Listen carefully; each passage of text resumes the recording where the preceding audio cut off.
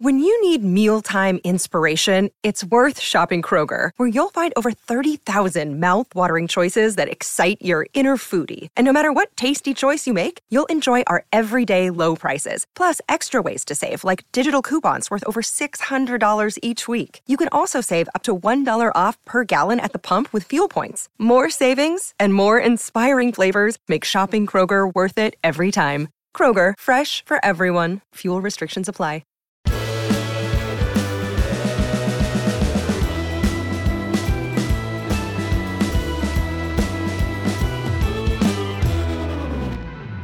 Hello there and welcome to the Talking City podcast, the Manchester City podcast from the Manchester Evening News. We've not got Dan today, so I'm afraid you've got to put up with me. My name's Joe Bray and I'm happy to be joined by Simon Bajkowski. Simon, how are you doing? Yeah, good, Joe. Don't do yourself down. We're better off without Dan. I don't think I've got the energy that Dan has sometimes, but I will do my best because we've got plenty to talk about after Manchester City beat Chelsea last night. And it was one of those games that I think I was saying beforehand, I didn't know which way it was going to go. City weren't great against Everton.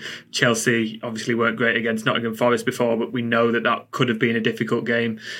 And for both teams, they really needed the win to keep sort of the season ambitions alive. So it was a pretty tense game and bordering on must win, I think. So the fact that City did go and get 3 points, a lot went on, whether it was the formation, the team selection, the substitutions. Simon, what did you think about the game? Yeah, it's always interesting when Guardiola gets it so obviously wrong because he so rarely does it. And kind of as much as, you know, you can point to his genius in turning it round, perhaps, arguably, if you start that team or you start that formation, you don't have to make such drastic changes at half-time and on the hour mark, which we basically never see Guardiola do. So it was one of those games where it's a huge 3 points. It's a big result.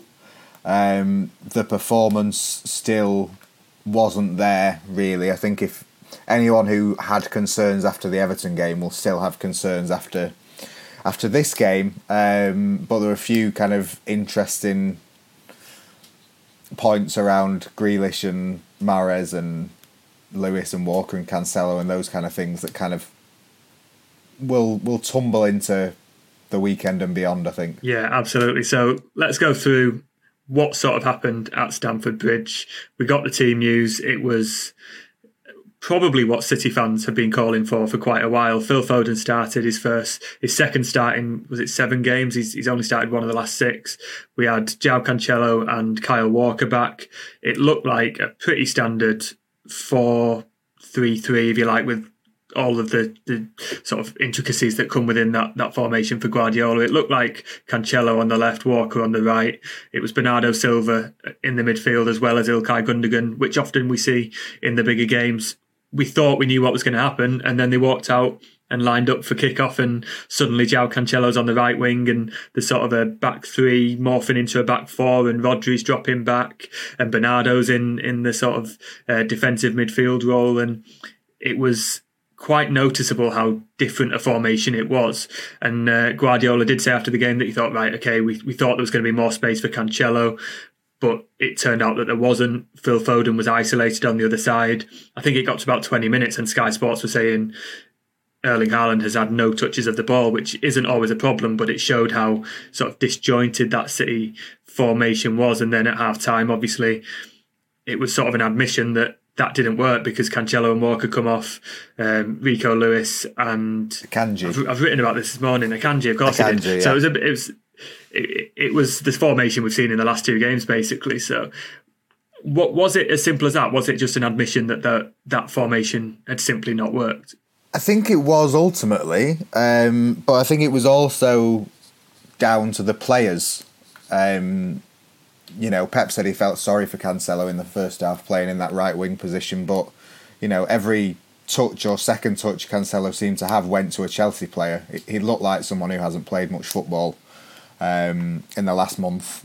But then, yeah, you can't get away from the formation. Having sort of Rodri as a defensive midfielder who drops back into centre-back and Bernardo as a sort of roaming midfielder who drops back into defensive midfield basically meant that you had two players who were sort of running backwards away from the ball whenever City lost it, and whenever Chelsea had it, which just meant Chelsea could cut through the middle whenever they wanted, and City's kind of front foot pressing game didn't work. And Haaland didn't have many touches. I think it was about the 43rd, 44th minute when Phil Foden overtook Ederson for touches.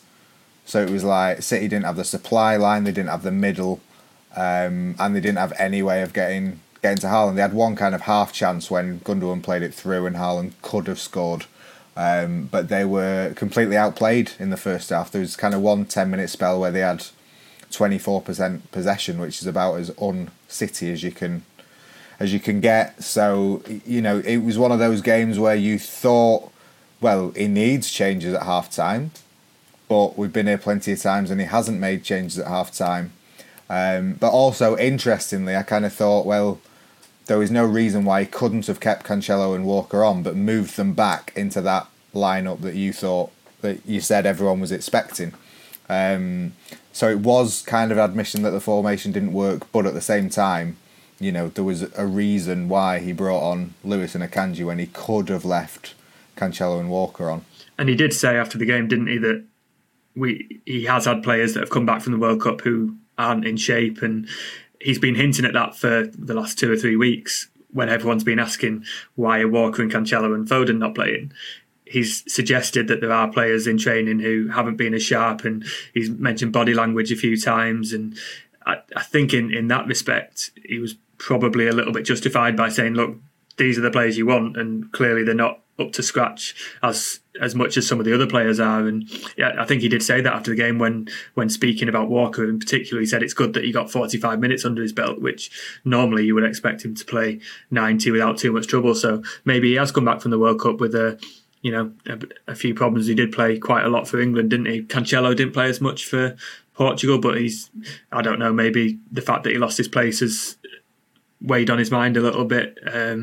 But no, I think I agree with you. He could have changed it and moved Cancelo back, and that formation was crying out. But the fact that he did bring Rico Lewis on, and then he credited Rico Lewis so much with changing the game, it shows that he is willing to reward those players who are playing well at the moment. And Lewis is playing with so much confidence, and he's in such a small space of time, he's perfected that role of switching between right back and defensive midfield. I think I tweeted in the first half that it was crying out for Grealish and Mahrez to slow the game down, as Guardiola's been saying so much. But I realised after I'd pressed send that probably it's Rico Lewis that they needed, just the way that he'd been playing recently and linking those sort of defensive and midfield positions. And I agree with Guardiola. He did change the game. So I think that all the changes made sense, didn't they? They all made a difference. Were you surprised not to see Grealish and Mahrez on earlier? Because Foden, as we said, wasn't really getting into the game. He wasn't really getting a touch. And as we saw when they did come on, they did make an immediate difference. I think kind of Foden deserved the chance to play with kind of the better version of City. And also it would have sort of been more of a story had he hooked Foden at half-time. This player that he's like barely used for ages, and then the one time he does play him, he says, nope, you're my first change off, not having you. Whereas the time he got was a bit better. It kind of... It's funny because it was crying out for Grealish and Mahrez, but at the same time, Grealish said afterwards that Guardiola told him to go on and be aggressive. And he might have said that against Everton and they just didn't do it, or they might not have been told to do it against Everton. But there was no aggression from either Grealish or Mahrez against Everton, and that's why everyone's been crying out for Foden, because when he came on against Everton, he provided some impetus. He ran into the box, he ran at defenders, and Grealish and Mahrez simply didn't do that. They were there, as Guardiola said, for the extra passes.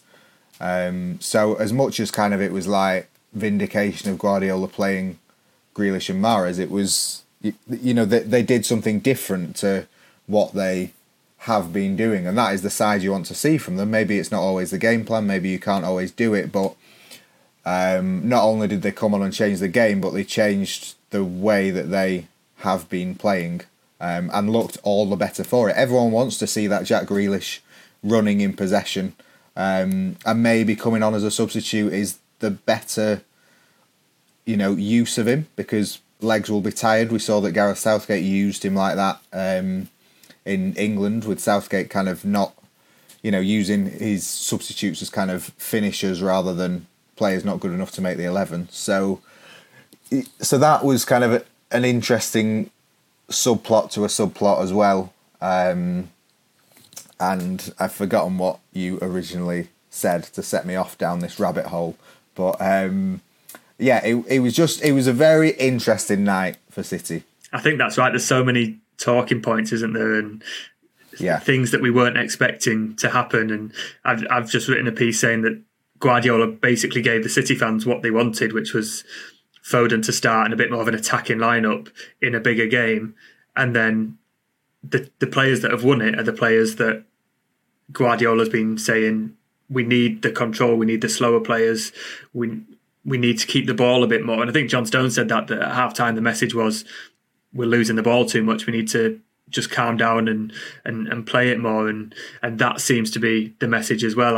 I'm not saying Guardiola did listen to the fans. I know he joked that he was following what fans on Twitter were saying, and I had a lot of fans in the mentions saying, "Oh, he's reading our tweets. This is great." But I think that the fact that the team that won the game was the sort of more conservative team that he's been playing and insisting that possession is more important at this stage of the season and controlling games, whether it's the players that he's got available, whether it's fitness and all of that rolls into one.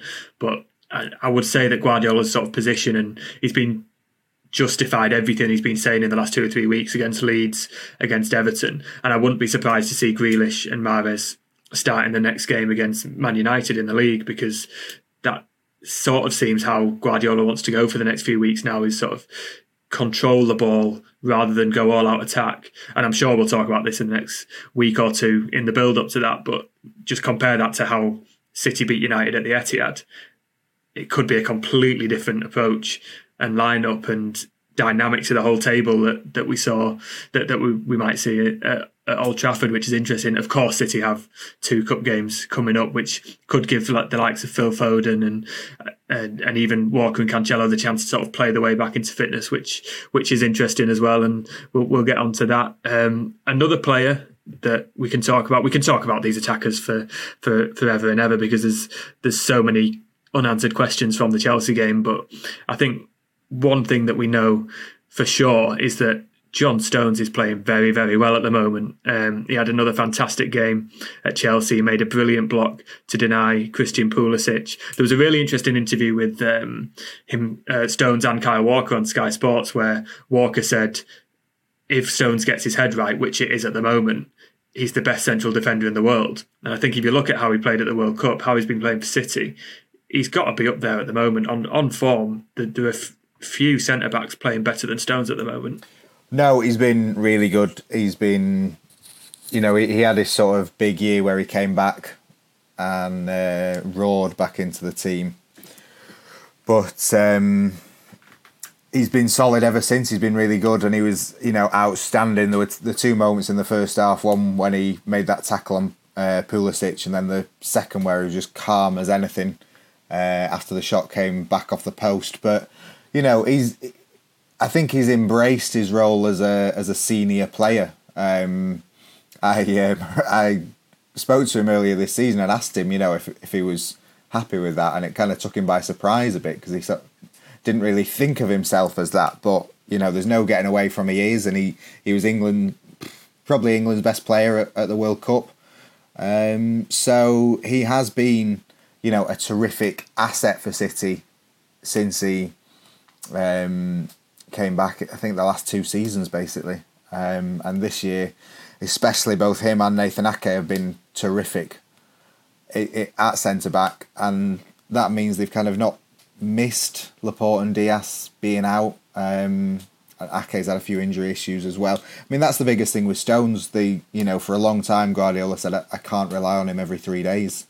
He can't play, his body can't play games every 3 days, or he's not sort of got the nous to keep that standard every 3 days. And And now he just looks like the perfect Pep defender, really. Yeah, I think the whole sort of evolution of that back line has been really, really interesting this season. Laporte was injured for the sort of start of the season. Now we've got Ruben Dias injured. And if you'd said that a year ago, that those two players would miss a large portion of the season, you would suggest that City would have a lot of problems in defence. And yes, there have been occasions where they've not been switched on and they've probably been conceding more goals than they would like. But I think in Stones, as we've just said, who's playing fantastically, Manuel Akanji has been a brilliant buy, and he's sort of justified Pep saying we need that extra defender to give us more options. And I think Nathan Ake has gone under the radar massively. He started the last 4 games now, and yes, he's played at left back for quite a lot of it, but he's been able to sort of move into the centre.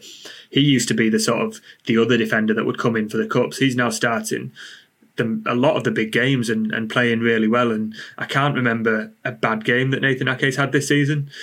So the fact that we're sort of praising these City defenders and they've got Ruben Dias and Laporte out and it's barely even mentioned, I think those other 3 players deserve a lot of credit. And I think Guardiola said something yesterday that Stones can play in a 3 now, and he's been so reluctant, hasn't he, to use a back 3, and especially since the World Cup, that's how City had been playing, with Rico Lewis pushing into midfield. And the fact that Nathan Ake plays there for the Netherlands and he can morph into it as well, I think it gives City a sort of a new option. And the back 3 used to strike fear into fans, didn't it? But they've got so much versatility and options in that defence. It's a real asset for them. I know you've been writing about Manuel Akanji as well. Do you think City have sort of a new formation and those players have allowed that to sort of evolve City's tactics? Yeah, I was talking with someone about this last night, and it feels like City play a back 3 a lot more than they used to. And it's not like set out as a back 3, but it's just like you say, the defenders they've got are so versatile. It's quite funny that Chelsea wouldn't pay 50 million for Nathan Ake, and then paid, 62 for Cucurella, who they trumpeted as, he can play multiple positions. And it's like, well, Ake can play centre-back and left-back, and on the evidence of this season, he can play them a whole lot better than Cucurella can. So, kind of a double mistake from Chelsea there. But, I don't think many attacking players at City can say they've sort of been in form this season, but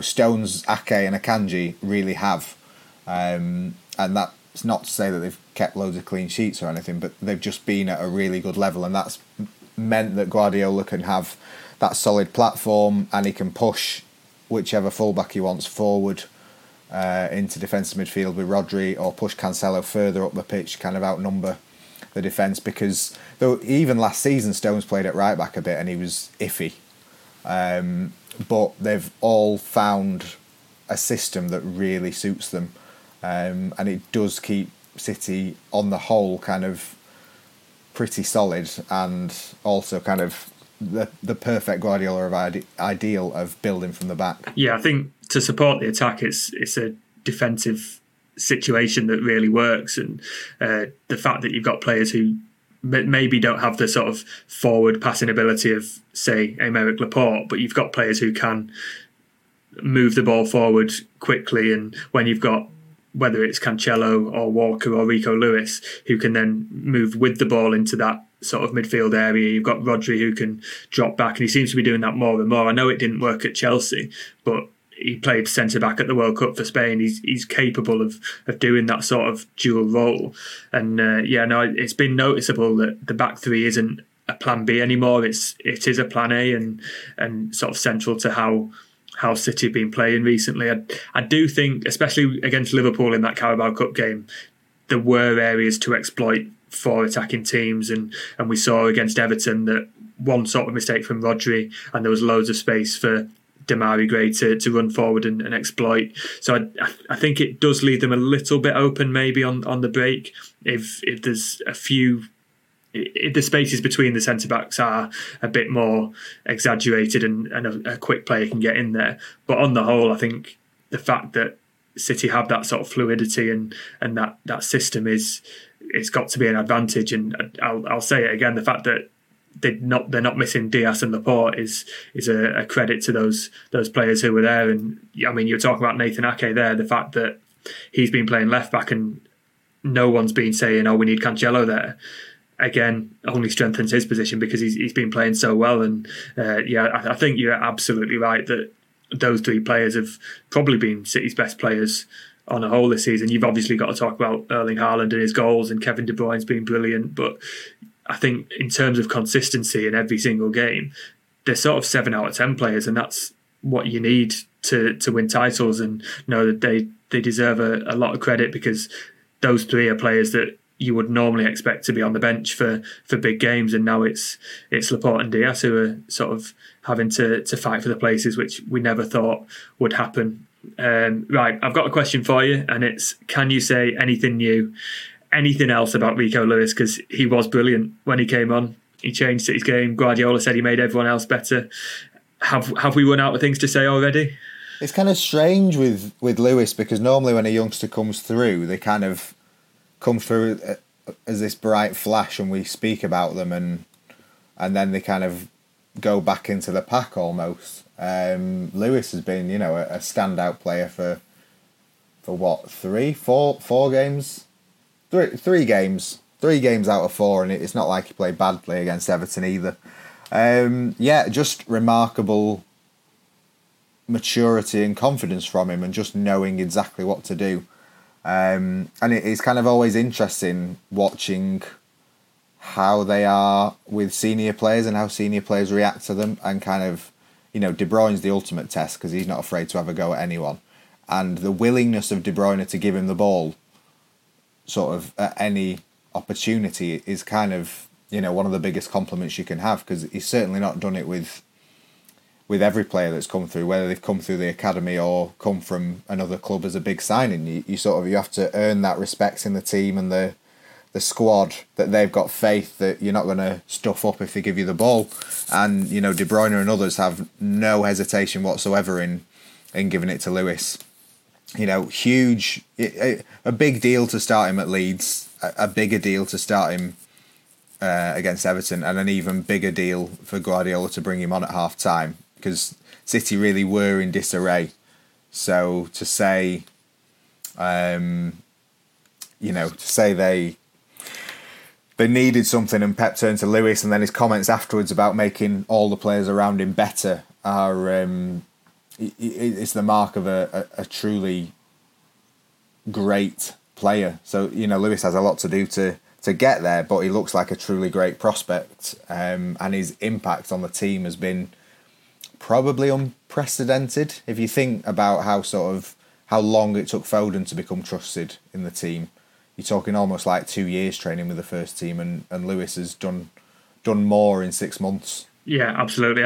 I've said it before, but I'm waiting for him to have a bad game, and he just doesn't do it. And you normally get Guardiola trying to take the pressure off these players and sort of easing them in, and then maybe encouraging them to play under 23s games if they can.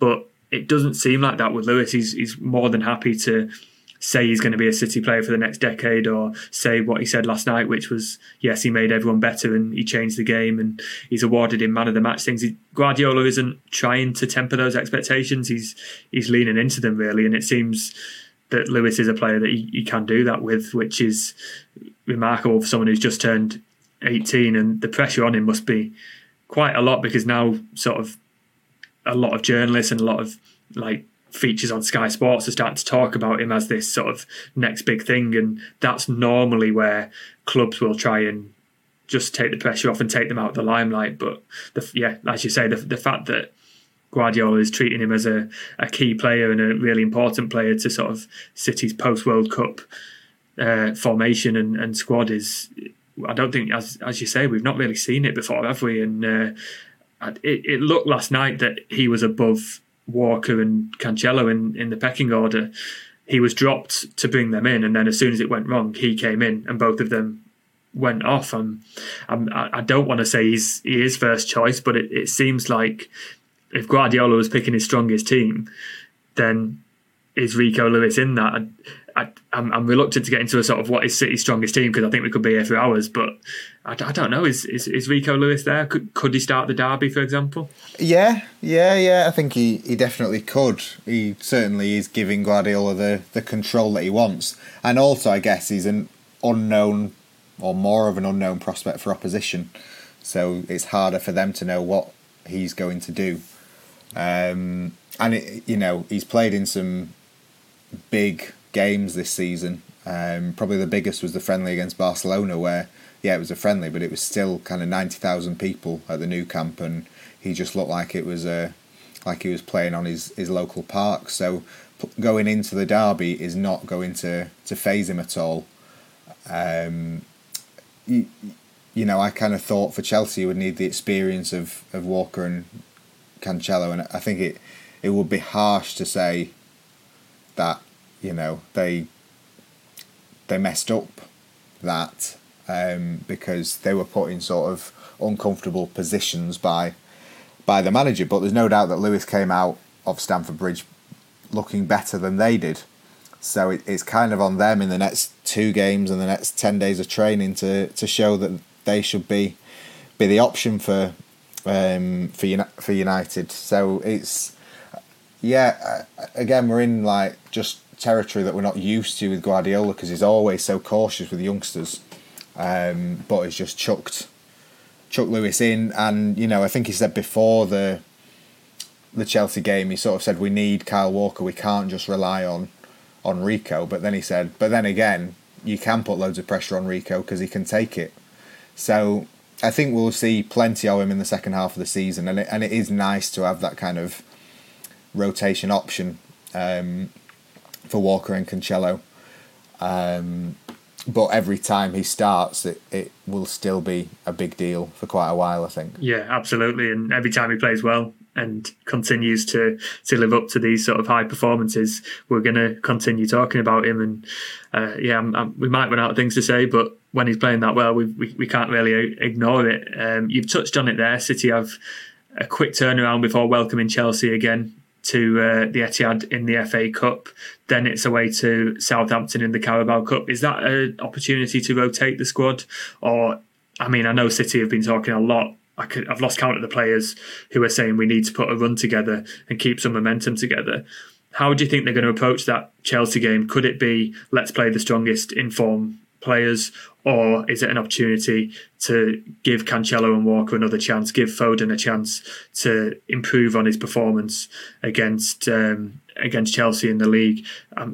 We've also not mentioned that City had a World Cup winner on the bench that they didn't call upon at Stamford Bridge. You would expect him to play against Chelsea. How do you think the lineup is going to look in the FA Cup? Yeah, I think in the FA Cup and Southampton, you would kind of expect to see plenty of Cancelo, Walker, Foden, Alvarez, Phillips.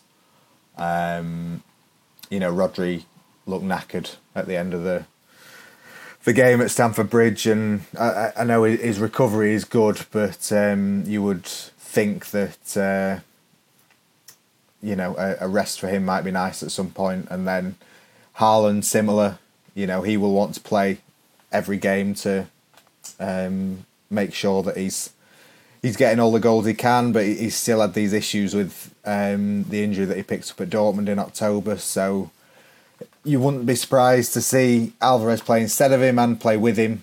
I think, Chelsea looked utterly shot by the end of last night. They've got so many injuries, and Graham Potter doesn't seem to be massively enjoying the challenge at the minute, so he'll have a real job on his hands to kind of motivate them for the game on Sunday, having lost to them already twice. City have knocked them out of the League Cup, and they've beaten them quite comfortably in the league as well. So it's a real task for Chelsea to motivate themselves for the FA Cup game, and Southampton as well, not in wonderful form. So I think City have that bit of freedom there to be able to use those 2 games, still to play strong teams, but strong teams with players who maybe we've not seen too much of recently. Yeah, I think Phillips is a name that you mentioned there, and you would expect he'll get his. He's not started yet, has he? So it would be his first start if he was to play one of those games. And yeah, Rodri had cramp by the end of that game, which I think is fair because in the first half he was popping up in central defence and also in attacking midfield. He was everywhere. I think Cole Palmer might get some games, and it might be up to him to show what young players can do. I think Lewis has sort of raised the bar in expectations. I think he's been doing absolutely fine this season, Cole Palmer, but he's sort of been doing the safe things when he's come on, and he's not really impacted games as much. He's been doing what is needed to keep the sort of play going for City, but we've not seen the sort of attacking play we saw last season where he was a bit fearless. I think he's sort of trying to take the responsibility on board. So if he can get a game and really impact the play, I think that could help him as well. Just because, especially with Lewis coming in and doing so well, people might be looking at him and saying, right, go on, what can you do then as well? But yeah, no, I would expect similar to as you've just said, a lot of rotation. Maybe trying to reintegrate João Cancelo on the left-hand side. He's not really been used since really the red card against Fulham, was it, where he got caught on the wrong side and made a silly challenge.